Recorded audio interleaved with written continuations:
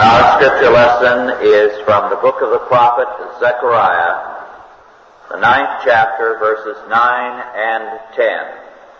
Zechariah, the next to the last book in the Old Testament. Our subject, just and having salvation. Just and having salvation. Zechariah 9. Verses 9 and 10. Rejoice greatly, O daughter of Zion. Shout, O daughter of Jerusalem. Behold, thy king cometh unto thee. He is just and having salvation. Lowly and riding upon an ass, and upon a colt, the foal of an ass. And I will cut off the chariot from Ephraim, and the horse from Jerusalem. And the battle bow shall be cut off. And he shall speak peace unto the heathen, and his dominion shall be from sea even to sea, and from the river even to the ends of the earth.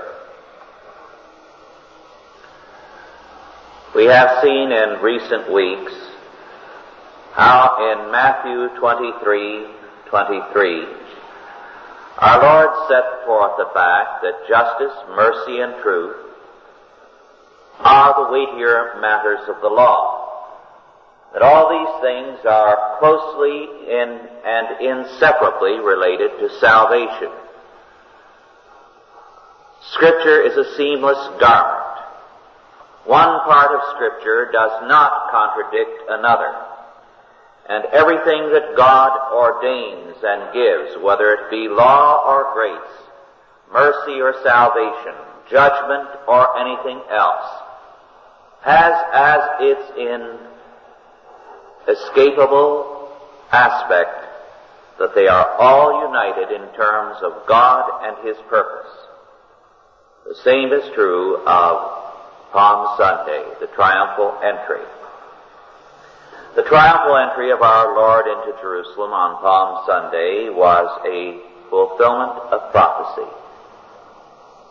This was a deliberate, self-conscious fulfillment, and the people knew it. When our Lord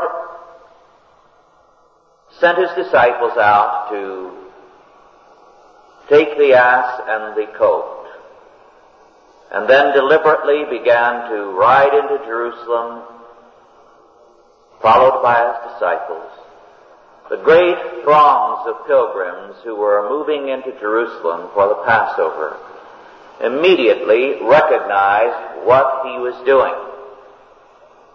There had been question marks about Him. Who was He? Was He the one to come? Or should they look for another? Now it was obvious. Our Lord was declaring Himself to be the Messiah. And the people were overjoyed.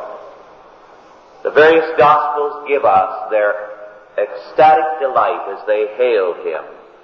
Hosanna in the highest, blessed is He that cometh in the name of the Lord. And our Lord wept. As Schilder, a great Dutch scholar of not too many years ago, remarked, the people are willing to accept prophecy only insofar as it seems to be compatible with their own notions. This was the case with the mobs, the pilgrims going into Jerusalem. This is the case with all too many people today. They are altogether interested in prophecy, not in biblical law, not in their responsibilities, but in prophecy, insofar as it seems to be compatible with their own notions. I actually had one woman tell me, who was the wife of a supposedly distinguished Christian leader, what was the use of believing in Christ if there were no rapture? She was not going to be raptured out of the troubles that were ahead. People have always gone to prophecy when it seems to suit them. But as Schilder also added, To see Christ in our own light is to sin terribly, for it is to deny Him the right to minister His threefold office to us. Luke tells us that the people began to rejoice and to hail Him as the Messiah because, he says, of all the mighty works that they had seen. The emphasis was on His power, on what He had done for people. This was the Messiah they wanted. They saw the miracles in terms of themselves. But miracles are examples and moments of time in which the kingdom does come. Our prayer is, in terms of our Lord's teaching, Thy kingdom come, Thy will be done. So that every miracle was an instance of the kingdom coming at that moment. The blind could see, the lame could walk, the dead arose, and at every point, the kingdom with the fullness of salvation, the fullness of health, the fullness of holiness and righteousness was manifested, so that the kingdoms had reference, the miracles had reference not to man's hopes, but to God's kingdom. Every one of them show a realm in which Christ's word, power, and law prevail, and all things bow before Him, are in captivity to Him, serve and magnify Him. The miracles point ahead to Christ's kingdom, to His reign, to a time when every knee shall bow before Him and every tongue swear by Him, when the curse is rolled back and all things are made new.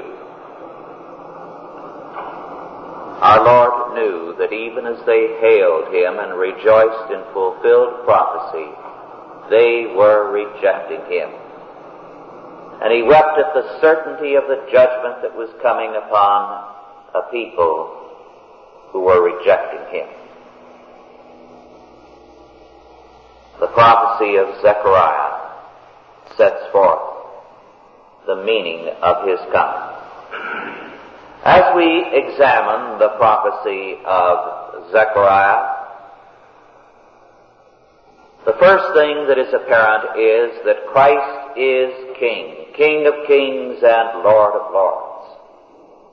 Thy King cometh unto thee, Zechariah says. And His dominion, we are told, His dominion shall be from sea even to sea, and from the river even to the ends of the earth. Zechariah was echoing one of the Psalms, a messianic psalm that declared in Psalm 72 verse 8, He shall have dominion also from sea to sea, and from the river even unto the ends of the earth. The same psalm in verse 11 declares, Yea, all kings shall fall down before Him. All nations shall serve Him.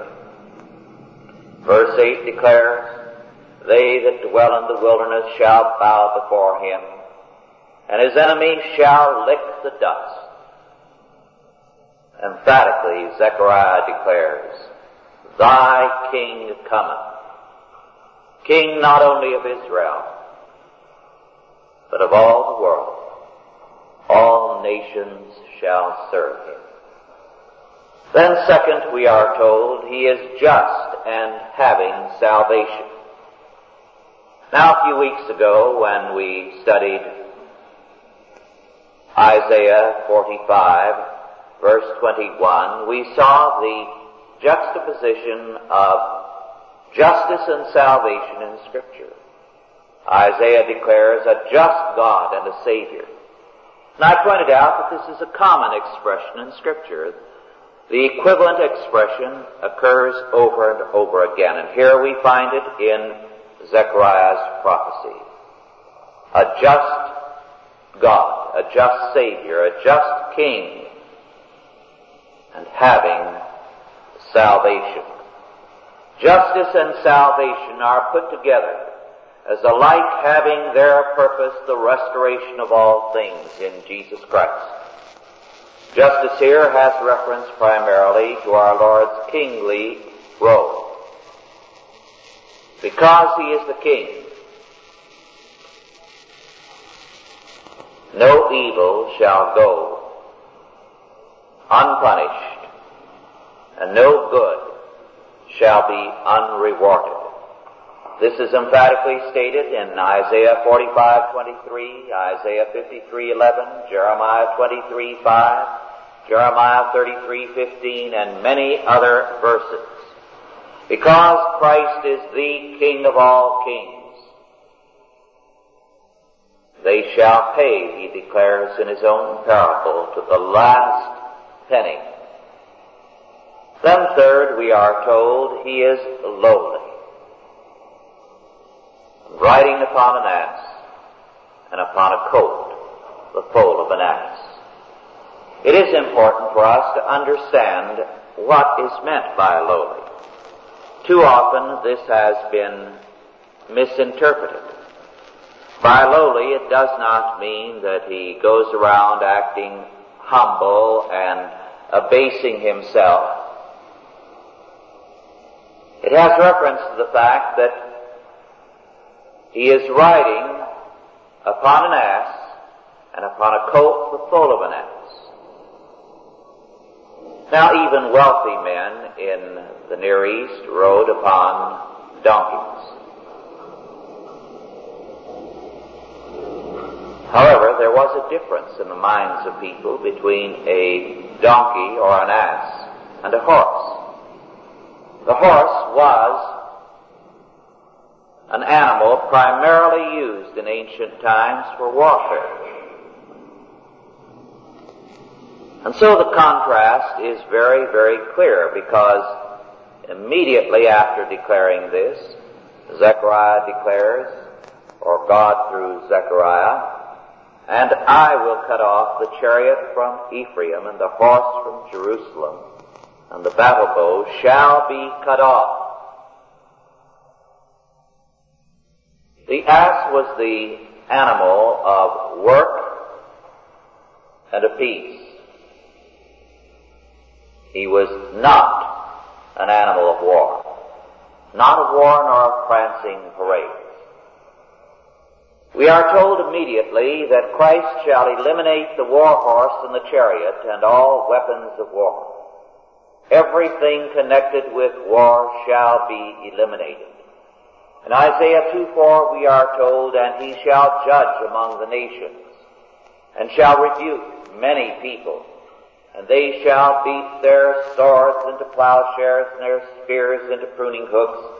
Nation shall not lift up sword against nation, neither shall they learn war anymore." Now, it is in terms of this that we are to understand lowly, everyday, ordinary. This is its meaning. As against the drama of warfare and death, work and peace, the ordinary routine of life, this is what lowly here represents. But then fourth, Zechariah tells us that despite his deceptive appearance, his power is such that he wages war against all war, and all weapons of war are abolished. He commands peace unto the ends of the earth. "I will cut off the chariot from Ephraim and the horse from Jerusalem, and the battle bow shall be cut off." Cut off can be also translated as exterminate. So that what God declares is that he will in his own time exterminate war and all the weapons of war, and there shall be worldwide peace. But next, we are told emphatically that Christ rode into Jerusalem upon an ass and upon a colt, the foal of an ass. Now, as we read the prophecy and as we read some of the Gospels, it's not certain which of the two he wrote upon. However, Mark makes it clear that it was the colt, one whereon never man sat. And the she-ass, the mare, came trotting alongside. So that what our Lord rode upon was the colt, an unbroken colt. Yet there was no problem. Now, to ride an unbroken animal is very difficult, in fact, impossible. An animal has to be broken to saddle or to harness before it can be used. I don't know whether any of you have ever seen the process of breaking in an animal to saddle. The resistance is very real. The animal does not want to surrender his liberty and to be guided by a bridle, to be in the power of someone else. And so it's a slow, difficult process, and it takes a good man to know how to break an animal to saddle without breaking their spirit. Very definitely, therefore, the fact that our Lord rode to the colt has an element of the miraculous to it. Now, we saw earlier that all miracles have an element of prophecy. Every miracle in Scripture is a prophecy of the kingdom which will come. And this is, no less than any other, an example of this. It demonstrates that Christ is here naturally and perfectly Lord of all creation. It is His and He made it. And it serves Him without a hint of rebellion. St. Augustine said of himself and of all like himself who were in rebellion against God and in sin, our hearts are restless till they rest in Thee. And all creation is restless until it rests in Christ. And then it has its Sabbath peace. Then all creation, from the cold to the winds and the waves, respond perfectly and gladly to the King and to His royal law word. And in His kingly rule, all things have their fullness of peace. They are restored to that for which they were created. And so our Lord, in His triumphal entry on Palm Sunday, set forth that which the world was to become under His rule. Set forth the fact that where sin is, there will be judgment, and He wept and pronounced judgment over Jerusalem. But He also declared that He was the King who would abolish all conflict, all war, all sin. And that as men and nations submitted to Him, they would have their fulfillment and their peace. As the psalmist speaks concerning these things, he declares that in His kingdom, mercy and truth are met together. Righteousness and peace have kissed each other. Truth shall spring out of the earth, and righteousness shall look down from heaven. Let us pray.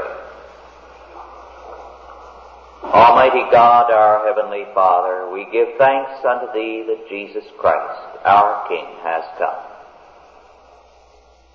And we thank Thee, our Father, that His judgment is sure and His triumph inescapable. Make us ever mindful, O Lord, as His judgment rolls throughout the world, that it is the judgment of Christ the King, that it spells our deliverance, that it marks the certainty of His government. Make us bold in Thy service, ever zealous and confident in Thy government, and joyful in Thy salvation. In Jesus' name, Amen. Are there any questions now, first of all, on our lesson? No questions? Yes. When, like a missionary goes out on the field or something like that, and they say they're going to raise their support by faith, like the board doesn't provide a certain amount, but they have contributors and they just contribute again, and ministers. Is that a biblical form of support? And I was thinking to myself, is that like a form of slavery? Not to have a regular income that's guaranteed, rather than just depending on people as it comes in. Yes. There are some very interesting books on the biblical method of missions. There is one by Nevius on missionary methods, and even better, a very great work, St. Paul's Missionary Methods and Ours by Roland Allen. Both of these were written some years ago, but I think they are both still obtainable. Now, what these men have done, first of all, is to study what Scripture teaches about missionary methods, how it was done. It was not done by the central agency of a church. It was done by individuals and churches contributing directly. In other words, the idea of, say, a Presbyterian Board of Missions or a Methodist Board of Missions takes it away from the local individual and the church. And this is one reason why missionary work under such circumstances tends to become less responsible and less Christian. The people do not have control of what is being done, and the board tends to do things in terms of its own will. Then, again, one of the things that the biblical mission program involved was that the people took care of themselves as quickly as possible, and except for the support of the missionary, they carried on all their work. Thus, there were no buildings or properties or subsidies to a missionary group. They either put up the buildings, or in the Scripture there were no buildings, of course, but everything was done by themselves. They had to develop their leadership very quickly. And the purpose of ordaining elders was to further the local work as quickly as possible. They were to teach and to govern. Now, wherever the methods, I've barely scratched the surface, but these two books do spell them out very clearly. Wherever these methods have been applied, they have worked out very quickly to a highly rewarding degree. For example, in China, when the various missions were working there in the last century, because there were so many problems locally, they were moved to sending over all kinds of food and clothing continually. And the result was what was known as rice Christians. Christians who were there because you did better by becoming a Christian. You got a handout. And it produced a very remarkably weak church. When this method was abandoned, then immediately the results were remarkable. And very quickly, the local churches, whether in China or elsewhere, began to show strength. Thus, to cite an example, someone who was operating on this basis in Thailand, whom I used to know quite well, said that as they went, a missionary, up and down the rivers of Thailand, stopping at various villages along the rivers, because it's a network of rivers and streams, they would preach and leave material and occasionally make converts. Then the converts were trained to make other converts. Now in this one community there was this girl who was just a teenager who became a convert as a result of one of their stops there. Immediately her parents ordered her to reject Christianity and become a Buddhist again, or they were going to throw her out. This would have meant that not only would she be homeless, they gave her a time to do it, but she would immediately be seized upon and raped and would be carried off and put into a house of prostitution. There was no law of any sort to have prevented it, and this was certain. Any time a girl was thrown out, this is what happened. Now, they were strongly tempted to take the girl into their home. But they knew they could not do it, because if they once started it, they would be tied to doing it from there on out. All they could do was to report the matter to other Christians elsewhere and tell them, you have a responsibility to this girl. And of course, another Christian family somewhere else took the girl in. Now, this kind of responsibility leads to a strong church. And too often the established major churches miss the boat, do not create responsible Christians, they create rice Christians and so on. Just a week ago, I believe it was, the papers carried a long story about what is happening in Burundi, where there has been wholesale massacres by one tribe of people of another tribe, largely Christians. Everyone of any ability, any education, any position in the community has been systematically and brutally murdered. It is a planned, massive genocide. And the tragic fact is that the missionaries have done nothing about it. They're established board missionaries. They want to protect their continuing work in their schools, and their hospitals, and their properties. And both Protestant and Catholic, they have stayed silent in the face of all this massive murder. The Pope made one reference to it, deploring it, but did nothing about it. And he didn't even affix guilt. Now this is what happens when you go in and build up institutions and so on, rather than allowing the people who are on the spot to do it for themselves, to manifest responsibility.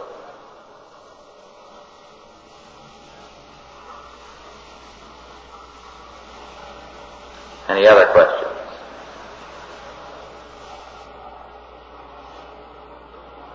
You see, the basic principle there is freedom versus socialism.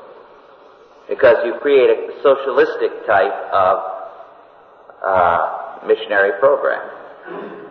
It's a subsidy. Somebody is providing it for you.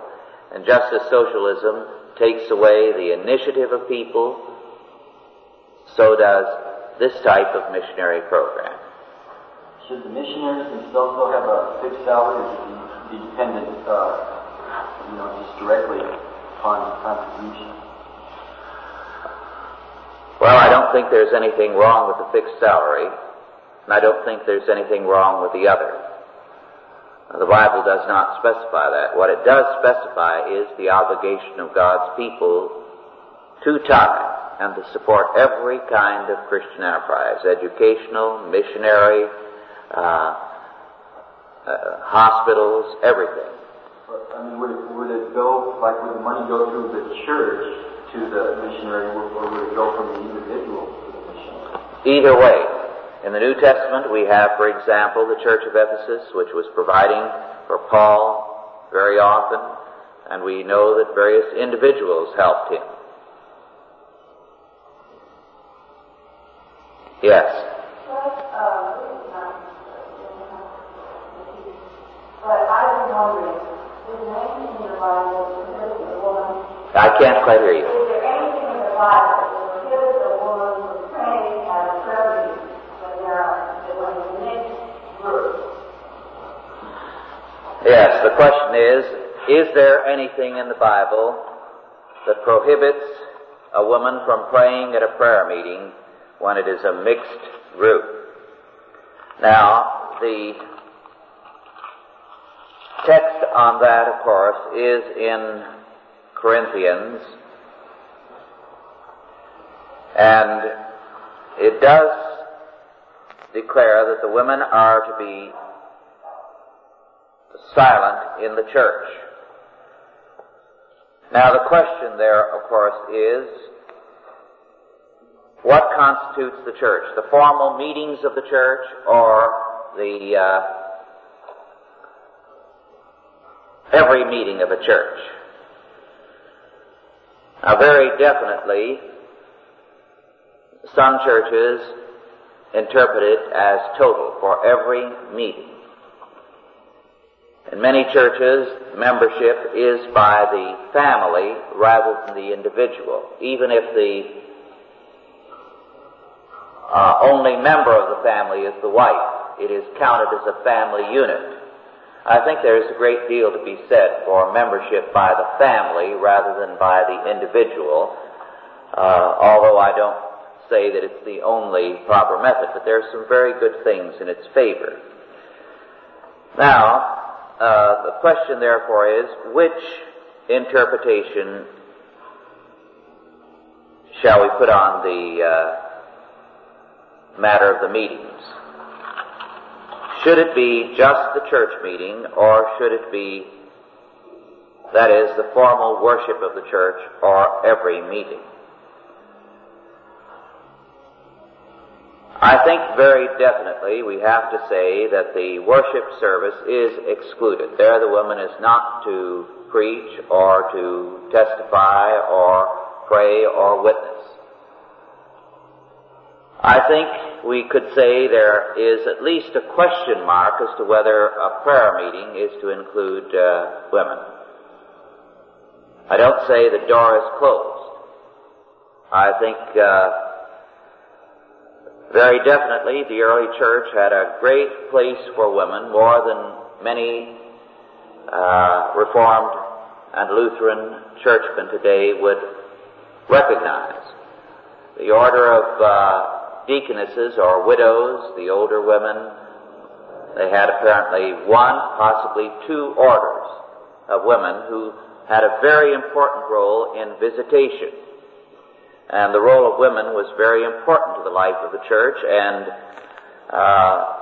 there were times in the early church where there were more women in the employ of the church as paid workers than there were men. So, women had a great role in the early church, and a great deal of the basic evangelism was done by these women, especially the widows, who were put into the pay of the church and did visitation work, went into the homes to help, to instruct, and to evangelize. Now, there are some who solve the matter of the doubt there by having women's prayer meetings, which I think are very fine. One of the problems in the mixed prayer meetings is that the men tend to be silent when the women pray. So while I don't feel that I know enough yet, I think we'd have to study a great deal more about the early church and what went on there to be able to see how they interpreted that text. It does very clearly refer to the meetings of worship, the regular weekly worship service, it possibly included the midweek meetings, but we cannot be sure. That's not... What about individuals outside their home, outside of the church, not connected with the church? I think in such groups, you can set your own rules to an extent, as long as the woman is not the teacher of men. The idea is that men must not surrender the teaching function, because it's their responsibility to be the teacher in the home and to be the teacher in any group where they are. But women have a very important teaching rule, we are very definitely told, to one another and to children.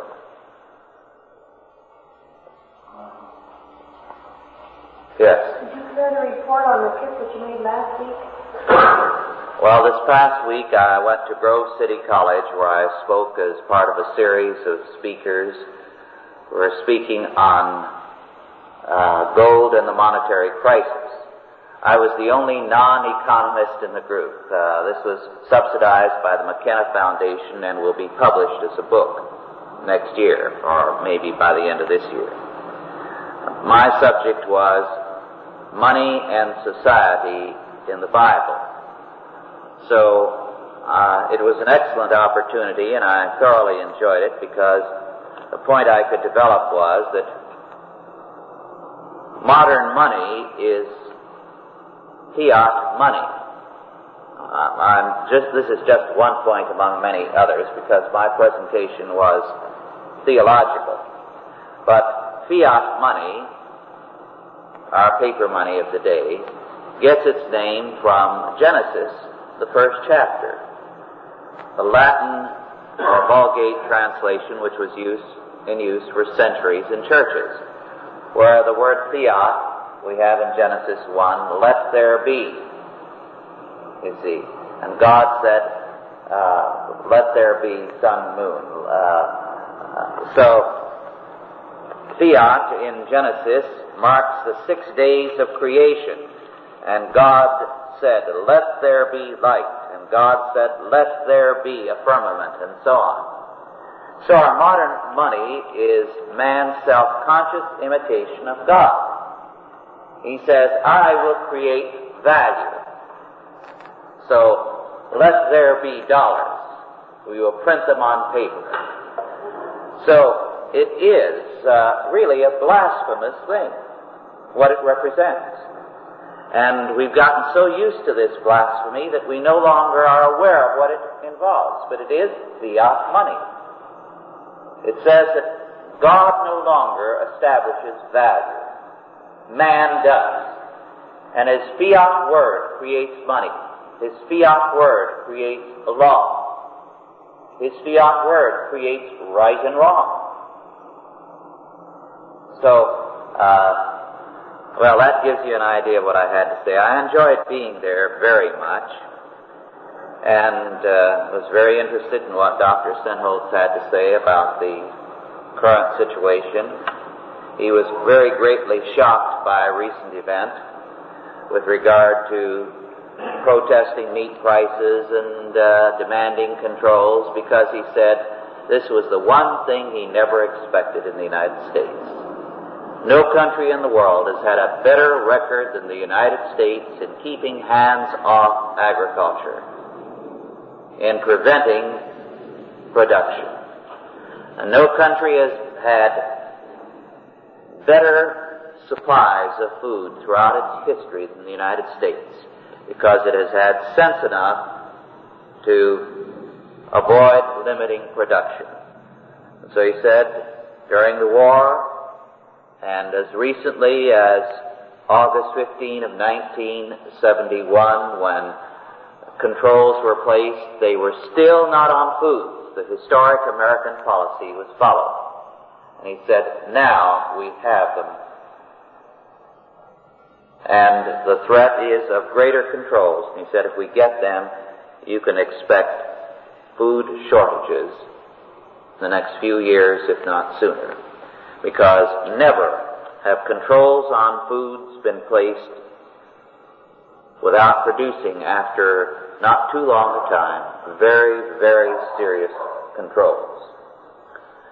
I reported to him what Franz Pick had said not too long ago, about 2 weeks ago, when he was on radio here in the West, that he expected the price of gold to go to, in 3 years' time, to $380 an ounce.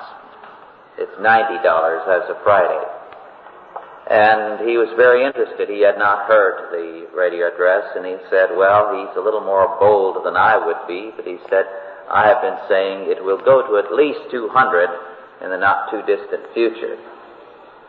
I was interested in seeing Grove City and Grove City College. It's a very beautiful campus. The college has been built largely with Pew money, J. Howard Pew, and as long as he was alive, he maintained a very strict and tight control of the situation, so it has a more conservative atmosphere than most. The students are still very much better dressed than elsewhere, and the campus is remarkably clean and the buildings neat and well kept. It looks like something out of 30 years ago. It has better and more beautiful buildings than most major universities, so it is a particularly beautiful campus and situation. It is situated right on a river, has a beautiful setting. However, to give me an idea of what was happening, Dr. Senholz took me to chapel. It neither began nor ended with prayer, and the chaplain, who takes a delight, he's a young man, in being the first to carry a picket sign at every opportunity, and in fact, heading up every picketing venture in the area, and who recently came out in chapel for abortion, was speaking on situation ethics, the new morality. He was disagreeing mildly with it, but in substance he was for it. So it was a good indication of the direction of things there. As I say, it was a very, very interesting experience. I enjoyed meeting especially Dr. L. John Van Til, one of the newer faculty members and a nephew of Dr. Cornelius Van Til. There's a great deal more I could say about the trip, but the time is short. Yes? Because we were more conservative Congress there, what was their thinking of this bill that we hope will pass in Congress for American citizens can't own homes? Well, naturally, they're in favor of it. And one thing in favor of the bill, which has been reported favorably out of the Congressional Subcommittee, is, as I am told, that it is tied to the devaluation bill, which would make it harder for the President to veto it.